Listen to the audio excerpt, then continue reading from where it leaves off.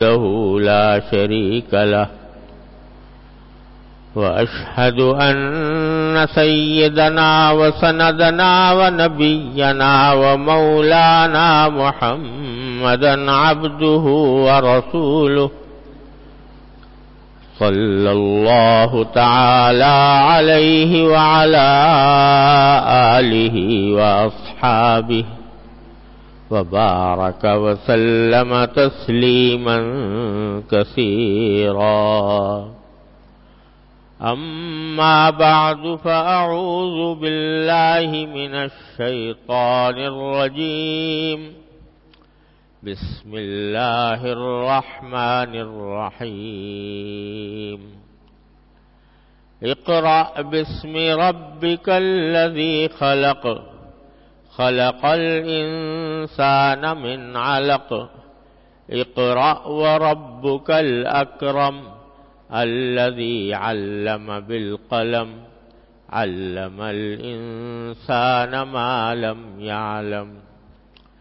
آمنت بالله صدق الله مولانا العظيم وصدق رسوله النبي الكريم ونحن على ذلك من الشاهدين والشاكرين والحمد لله رب العالمين. بزرگان محترم اور برادران عزیز، یہ سورہ علق کی پہلی 5 آیتیں ہیں جن کی میں نے ابھی تلاوت کی ہے، اور اس سے پہلے بیانات میں اس سورت کا نزول کا واقعہ بھی میں بیان کر چکا ہوں کہ یہ سب سے پہلی آیات ہیں جو نبی کریم سرور دو عالم صلی اللہ علیہ وسلم پر نازل ہوئیں،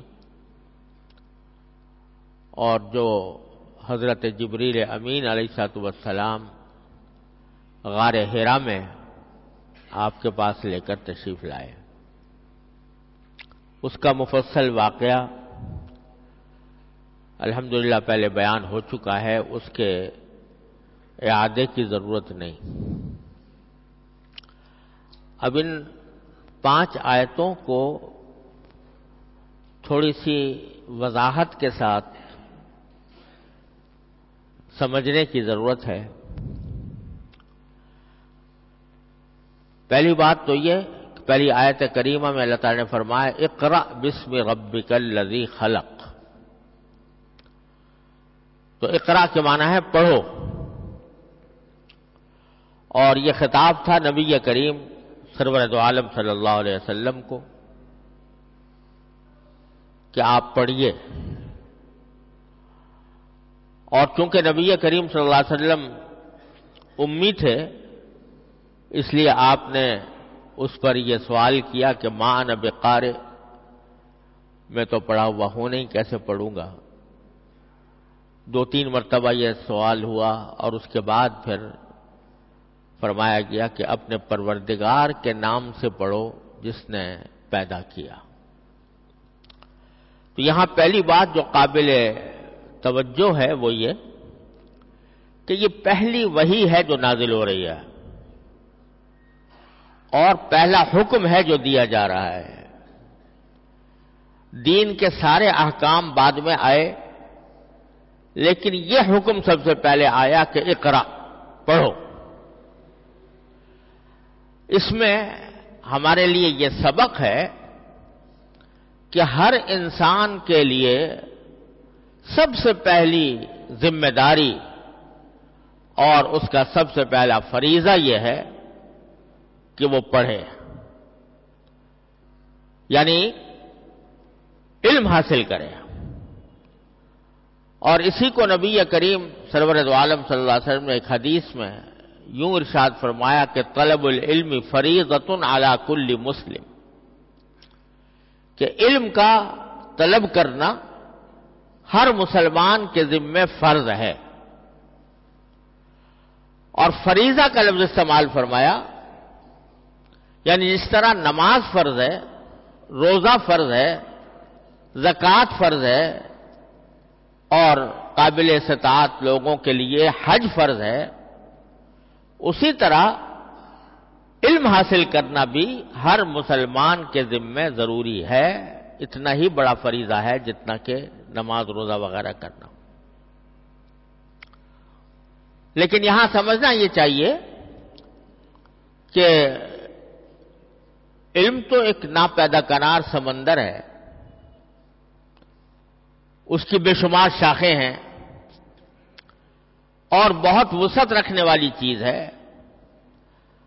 تو کیا سارے علوم کو حاصل کرنا اور جتنے علم کی جتنی شاخیں اور برانچیں ہیں وہ ساری کی ساری حاصل کرنا ہر مسلمان کے ذمے فرض ہے؟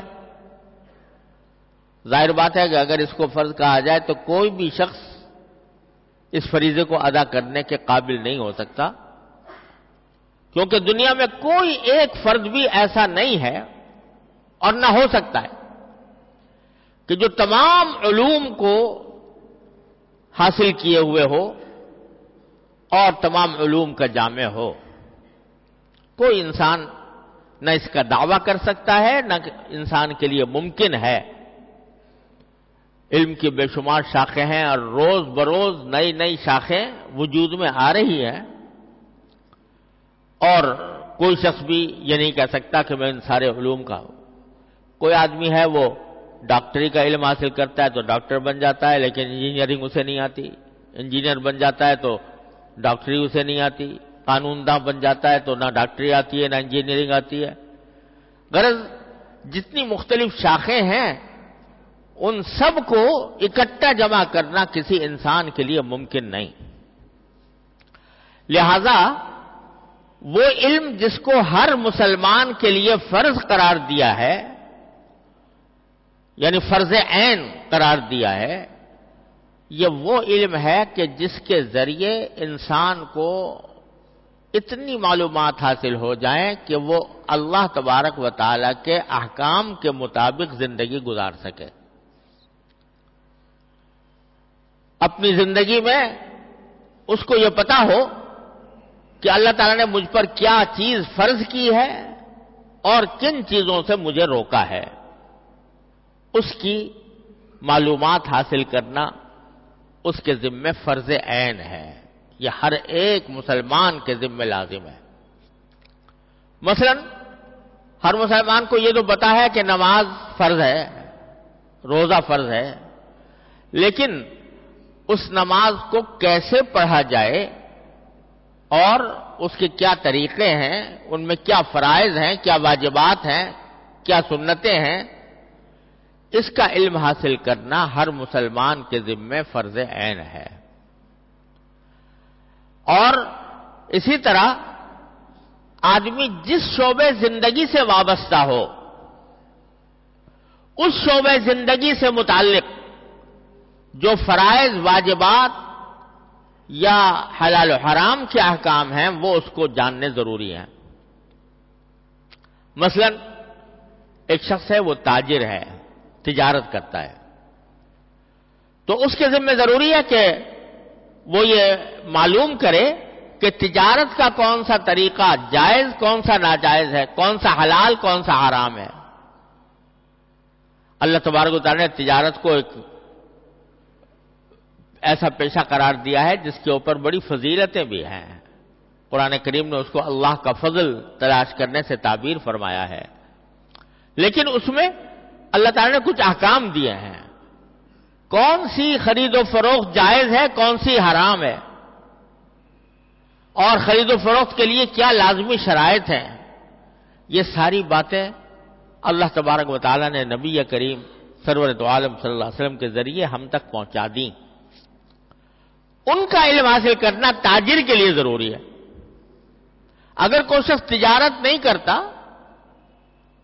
تجارت اس کا پیشہ نہیں ہے، کھیتی باڑی کرتا ہے یا ملازمت کرتا ہے، تو اس کے ذمہ نہیں ہے کہ تجارت کے سارے احکام معلوم کرے۔ لیکن اگر تاجر ہے، دکان کھول کر بیٹھا ہے، تو اس کے ذمہ واجب ہے کہ وہ جانے کہ کہ تجارت کون سی حلال ہے کون سی حرام ہے۔ مثلا یہ اس کو پتا ہونا چاہیے کہ شریعت نے یہ حکم دیا ہے کہ جب کوئی چیز تم بیچو کسی کو تو اس کو بتا دو، اس کی جو کیفیت ہے وہ بتا دو، اگر اس میں کوئی عیب ہے تو وہ عیب ظاہر کر دو۔ حدیث میں نبی کریم سرور دو عالم صلی اللہ علیہ وسلم نے فرمایا کہ اگر کوئی شخص کوئی عیبدار چیز بیچے اور خریدار کو نہ بتائے کہ اس میں فلاں عیب ہے اور وہ بیچارہ ناواقفیت میں خرید لے تو حدیث میں نبی کریم صلی اللہ علیہ وسلم نے فرمایا کہ ایسا تاجر یا ایسا بیچنے والا لم یزل فی مقت اللہ، وہ مسلسل اللہ کے غضب میں رہے گا۔ اور بعض روایتوں میں یہ ہے کہ ملائکہ اس کے اوپر لعنت بھیجیں گے اگر اس نے کوئی عیبدار چیز بیچی اور لوگوں کو نہ بتایا کہ میں یہ چیز جو بیچ رہا ہوں اس میں فلاں عیب ہے۔ تو اب یہ حکم شریعت کا ہے، اس کا جاننا اس شخص کو جو تجارت میں مشغول ہے فرض ہے کہ وہ یہ جانے۔ ملاوٹ کرنا بتائے بغیر، اگر بتا دے کہ بھئی اس میں فلاں چیز کی ملاوٹ ہے تو کوئی حرج نہیں، لیکن بتائے بغیر ملاوٹ کرنا، دھوکہ دینا، یہ جھوٹ بولنا کہ یہ میں نے چیز فلاں یہ بازار میں اتنے کی مل رہی ہے میں تمہیں اتنے کی دے رہا ہوں اور اس میں جھوٹ بولے آدمی تو یہ حرام ہے، تو اس کو جاننا ضروری ہے۔ اسی طرح شریعت نے یہ قاعدہ مقرر کیا ہے کہ جب تک کوئی چیز تمہارے قبضے میں نہ آ جائے اس کو تمہارے آگے بیچنا جائز نہیں۔ اگر بغیر قبضے میں لیے فروخت کر دی تو یہ ناجائز کام ہوا، گناہ ہوا۔ یہ باتیں جو تجارتی معاملات سے متعلق ہیں وہ اس کو پتہ ہونی چاہیے، یہ اس کے ذمہ فرض ہے، اس کے بغیر تجارت کرنا اس کے لیے جائز نہیں۔ اور اللہ تبارک و تعالی کا فضل و کرم ہے کہ علماء کرام نے ہر شعبہ زندگی سے متعلق جو ضروری معلومات ہیں وہ کتابچوں میں جمع کر دی ہیں، تو ہر مسلمان کا فرض ہے کہ ان کو وہ جانے، ان کو ان کا علم حاصل کرے۔ ضروری نہیں کہ اس کے لیے کسی مدرسے میں جا کے داخل ہو، لیکن کتابوں کے ذریعے کسی سے پوچھ کر وہ علم حاصل کرنا فرض عین ہے انسان کے ذمہ۔ جس شعبے زندگی سے وابستہ ہو، کھیتی باڑی کرتا ہے تو کھیتی باڑی کے بھی اللہ تعالیٰ نے کچھ احکام دیے ہیں، ان کو جاننا ضروری ہے۔ ملازمت کرتا ہے تو ملازمت کے بارے میں بھی اللہ تعالیٰ نے کچھ احکام عطا فرمائے ہیں۔ مثلا یہ حکم جس کا آج کل لوگ بالکل لحاظ نہیں کرتے کہ جب کوئی شخص ملازمت کرتا ہے کسی جگہ پر تو اپنا وقت اس نے بیچ دیا ہے۔ فرض کرو 8 گھنٹے کی ملازمت ہے تو 8 گھنٹے اس نے گویا بیچ دیے ہیں اس تنخواہ کے عوض جو اس کو ملنے والی ہے۔ اب اس کے ذمہ فرض ہے شرعاً کہ وہ 8 گھنٹے پورے دے اور اگر اس میں وہ کمی کرے گا کہ ملازمت کے لحاظ سے تو 8 گھنٹے اس کو دینے چاہیے اور وہ 2 گھنٹے 3 گھنٹے لیٹ پہنچ رہا ہے یا پہلے اٹھ جاتا ہے اور پورا وقت صرف نہیں کرتا تو یہ حرام ہے۔ یہ ایسے ہی جیسے کوئی شخص ناپ تول میں کمی کرے، یعنی کسی شخص کو کوئی 1 سیر چیز بیچی اور 1 سیر کے بجائے ڈنڈی مار کر اس کو 3 پاؤ حوالے کر دی اور کم دیا، جس طرح وہ حرام ہے اسی طرح ملازمت کرنے والے کے لیے ایسا کرنا کہ وہ وقت پورا نہ دے اور تنخواہ پوری وصول کرے یہ حرام ہے اس کے لیے۔ اور تنخواہ کا وہ حصہ جو اس نے ڈنڈی ماری ہے اس کا جو وہ حصہ ہے وہ حرام ہوگا اس کے لیے۔ اب یہ بات جاننا بھی ضروری ہے، اس کا علم حاصل کرنا بھی ضروری ہے۔ جن لوگوں کو اللہ تعالیٰ یہ اہتمام عطا فرماتے ہیں کہ ہماری آمدنی حلال ہو، ہمارے کھانے میں کوئی حرام چیز شامل نہ ہو، تو وہ اس بات کا اہتمام کرتے ہیں کہ اگر بالفرض ملازمت کے دوران کوئی ایسا واقعہ پیش آ گیا کہ اپنے کسی ذاتی کام میں وقت کو مشغول کرنا پڑا تو اتنے حصے کی تنخواہ کٹوا دیتے ہیں. جو ہمارے بہت سے بزرگوں کے واقعات میں یہ منقول ہے کہ وہ مثلا کسی جگہ پر استاد ہیں اور درس کے وقت میں پڑھانے کے وقت میں کوئی مہمان آ گیا اور 10-15 منٹ اس کے ساتھ مصروف ہو گئے تو اپنے پاس لکھ کے رکھ لیتے تھے کہ میں نے 15 منٹ جو ہیں وہ اس کام کے لیے اپنے مہمان کے ساتھ خرچ کر دیے ہیں اور یہ 15 منٹ میں درس کے کام میں مشغول نہیں رہا. اپنے پاس لکھ لیا اور جب تنخواہ ملنے کا وقت آیا تو درخواست دے دی کہ میری تنخواہ میں سے اتنے پیسے کاٹ لیے جائیں کیونکہ میں نے یہ وقت جو ہے یہ اپنے مفوضہ فرائض میں استعمال نہیں کیا بلکہ اپنے ذاتی کام میں استعمال کیا.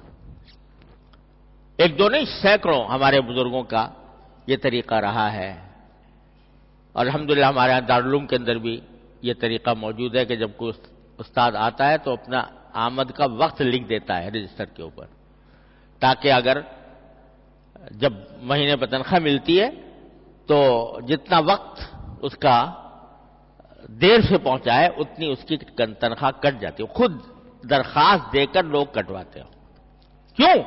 اس لیے کہ اگر وقت تو پورا نہیں دیا، لیٹ پہنچے یا اپنے کسی ذاتی کام میں اس کو استعمال کر لیا اور تنخواہ وصول کر لی تو یہ حرام ہے. تو یہ جیسے لوگ بعض اوقات غلط سرٹیفکیٹ لے کر میڈیکل سرٹیفکیٹ غلط جعلی لے کر وہ اب چھٹی کی درخواست دے دیتے ہیں. حقیقت میں بیمار نہیں ہے مگر ڈاکٹروں سے کسی ڈاکٹر سے سرٹیفکیٹ لے لیا کہ یہ بیمار ہے اور چھٹی کی درخواست دے دی، چھٹی منظور کرا لی. تو یہ گناہ در گناہ در گناہ کہ ایک طرف تو جھوٹ بولا، بیمار نہیں تھے، بیمار ہونے کی درخواست دی، دوسرے وہ چھٹی حقیقت میں جائز نہ ہوئی. جب چھٹی جائز نہ ہوئی تو اس دن کی تنخواہ حرام ہو گئی. پھر اگر کسی ڈاکٹر سے جھوٹا سرٹیفکیٹ لیا ہے تو ڈاکٹر بھی ویسے ہی تو نہیں دے دیتا سرٹیفکیٹ جھوٹا، ایسے ہی وہ اس کے اوپر کچھ نہ کچھ اپنا مفاد حاصل کرتا ہے، کوئی رشوت اس کو دینی پڑتی ہے تو رشوت دینے کا الگ گناہ. تو گناہ در گناہ در گناہ. اور چونکہ احساس ہی نہیں ہے اس واسطے لوگ اس کے اندر مبتلا ہیں، تنخواہیں حرام ہو رہی ہیں، گناہوں کے انبار لگ رہے ہیں اور انسان کو پرواہ بھی نہیں ہے کہ میں کتنے بڑے گناہوں کا ارتکاب کر رہا ہوں.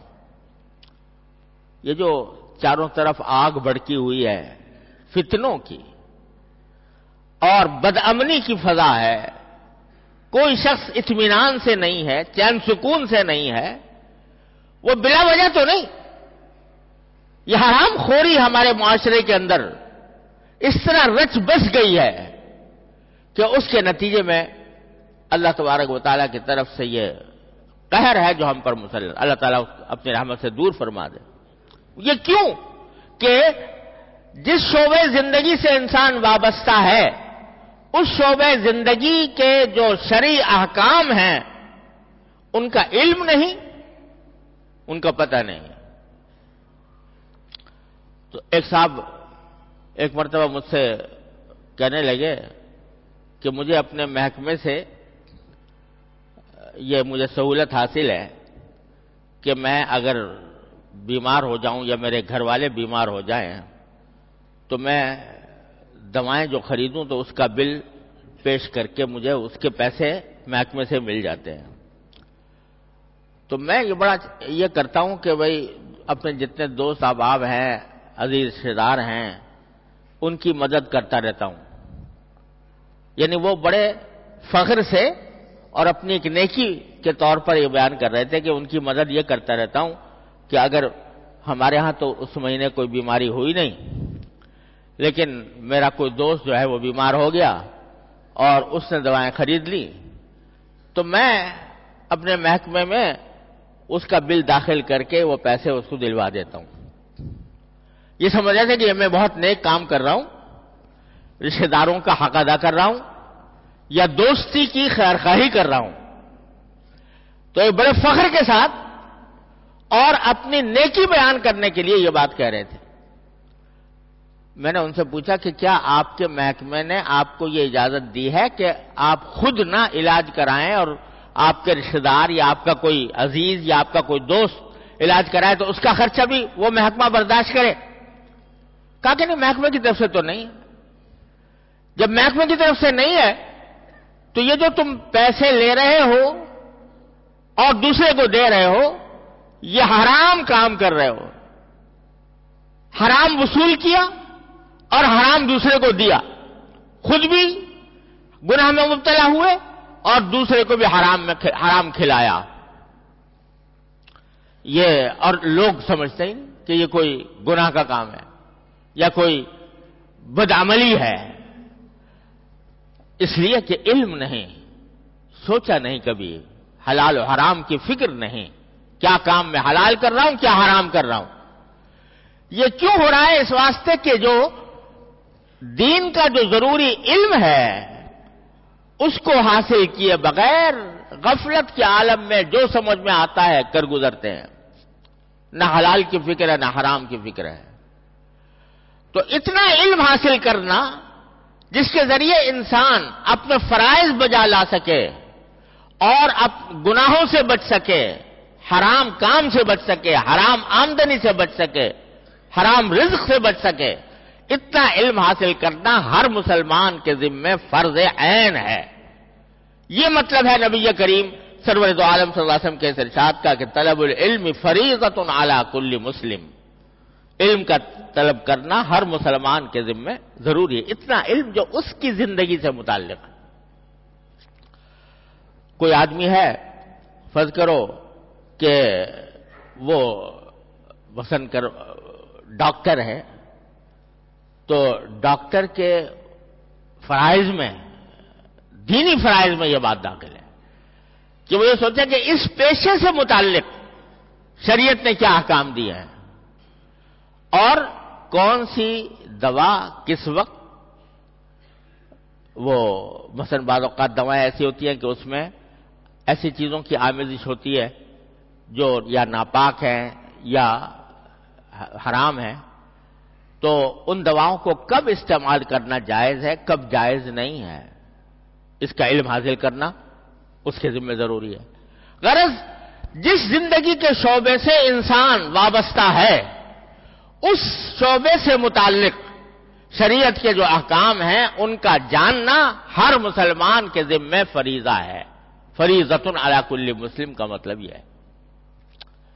آدمی کسی جگہ پر رہتا ہے اور وہاں پر اس کے ساتھ اور لوگ بھی رہتے ہیں، پڑوسی ہیں، ان پڑوسیوں کے کیا حقوق شریعت نے مقرر کیے ہیں اور دوسروں کے ساتھ زندگی گزارنے کے اللہ تبارک و تعالی نے کیا آداب عطا فرمائے ہیں، ان کو جاننا، ان کا علم حاصل کرنا انسان کے ذمہ ضروری ہے۔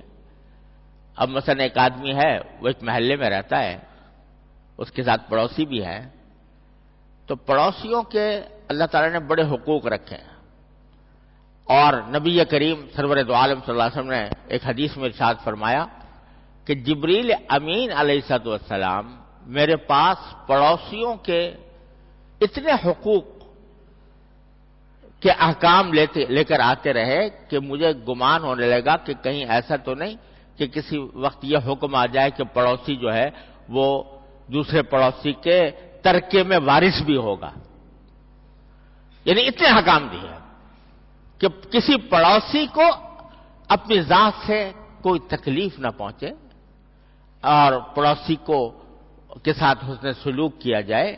یہ ساری باتیں نبی کریم سرور دو عالم صلی اللہ علیہ وسلم نے ارشاد فرمائی۔ قرآن کریم نے فرمایا ایک پڑوسی ہوتا ہے ہمیشہ ساتھ رہنے والا، ایک پڑوسی ہوتا ہے عارضی، جس کو قرآن کریم میں صاحب بالجنب سے تعبیر فرمایا ہے کہ آپ سفر میں جا رہے ہیں، بس میں بیٹھے ہوئے ہیں، برابر میں جو آدمی بیٹھا ہے آپ کے، وہ آپ کا صاحب بالجنب ہے۔ مسجد میں بیٹھے ہیں، برابر میں جو آدمی بیٹھا ہے وہ صاحب بالجنب ہے۔ یا فرض کرو آپ ہوائی جہاز میں سفر کر رہے ہیں، برابر میں جو بیٹھا ہے وہ صاحب بالجنب، اس کے بھی حقوق ہیں۔ اور قرآن کریم میں فرمایا کہ ان کے ساتھ حسن سلوک کرو۔ کیا حسن؟ اب اس میں مثلا فرض کرو کہ ایک مشترک جگہ ہے، اس مشترک جگہ میں سب لوگوں کا حق ہے، آپ اس طرح پھیل کے بیٹھ گئے یا لیٹ گئے کہ 3 آدمیوں کی جگہ گھیر لیا آپ نے، حالانکہ 2 آدمی جو دوسرے بیچارے آئے ان کو کھڑا ہونا پڑ گیا۔ اس کو بڑی ذہانت سمجھا جاتا ہے کہ ہم تو بھئی ریل میں سفر کر رہے تھے تو ہم نے پہلے سے جا کر 3-4 آدمی جگہوں پر سفر وہ بستر بچھا دیا اور اس پر بستر بچھا کر ہم نے لیٹنے کا اپنا انتظام کر لیا۔ اس کی پرواہ نہیں کہ جو 2 بیچارے دوسرے لوگ آئیں گے ان کو کھڑے ہو کر سفر کرنا پڑے گا۔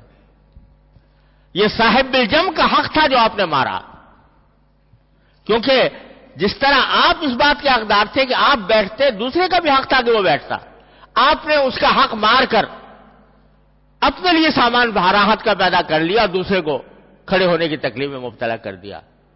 شرعاً ناجائز ایسا کرنا، اس کا علم حاصل ہونا ضروری ہے۔ آپ ذرا سوچئے ہم میں سے کتنے لوگوں کو یہ مسئلہ معلوم ہے کہ واقعتاً ایسا کرنا ناجائز ہوتا ہے۔ تو یہ اس وجہ سے ہے کہ جو شریعت کے ضروری احکام ہیں، جس شعبے زندگی سے انسان وابستہ ہے، اس شعبے کے احکام سے ناواقفیت ہے، اور اگر کسی کوئی واقفیت ہے بھی کسی کو تو اس کی طرف توجہ نہیں، اہتمام نہیں، فکر نہیں کہ میں جو کام کر رہا ہوں وہ حلال کر رہا ہوں یا حرام کر رہا ہوں۔ اس لیے سب سے پہلا فریضہ جو عائد فرمایا گیا وہ کیا؟ اقرا، پڑھو۔ اب اگر لفظ تو چھوٹا سا ہے پڑھو، لیکن اس کے مفہوم پر اگر آپ غور کریں تو ساری زندگی کے احکام اور آداب اس میں آ جاتے ہیں کہ یہ پڑھنا ایک انسان کے ذمہ۔ اس واسطے سب سے پہلی وحی جو نازل ہوئی وہ اقرا کے نام کہ پڑھو۔ اللہ تبارک و تعالیٰ اپنے فضل و کرم سے، اپنی رحمت سے ہمیں اس کا احساس عطا فرمائے، اور اپنی زندگی میں جو علم ہمارے لیے ضروری ہے اس کو حاصل کرنے کی بھی توفیق عطا فرمائے اور اس پر عمل کرنے کی بھی توفیق عطا فرمائے۔ انشاءاللہ اللہ تعالیٰ نے زندگی دی تو اس سورت کے جو آیات ہیں ان کی تفسیر انشاءاللہ بعد میں عرض کروں گا۔ وآخر دعوانا الحمدللہ رب العالمین۔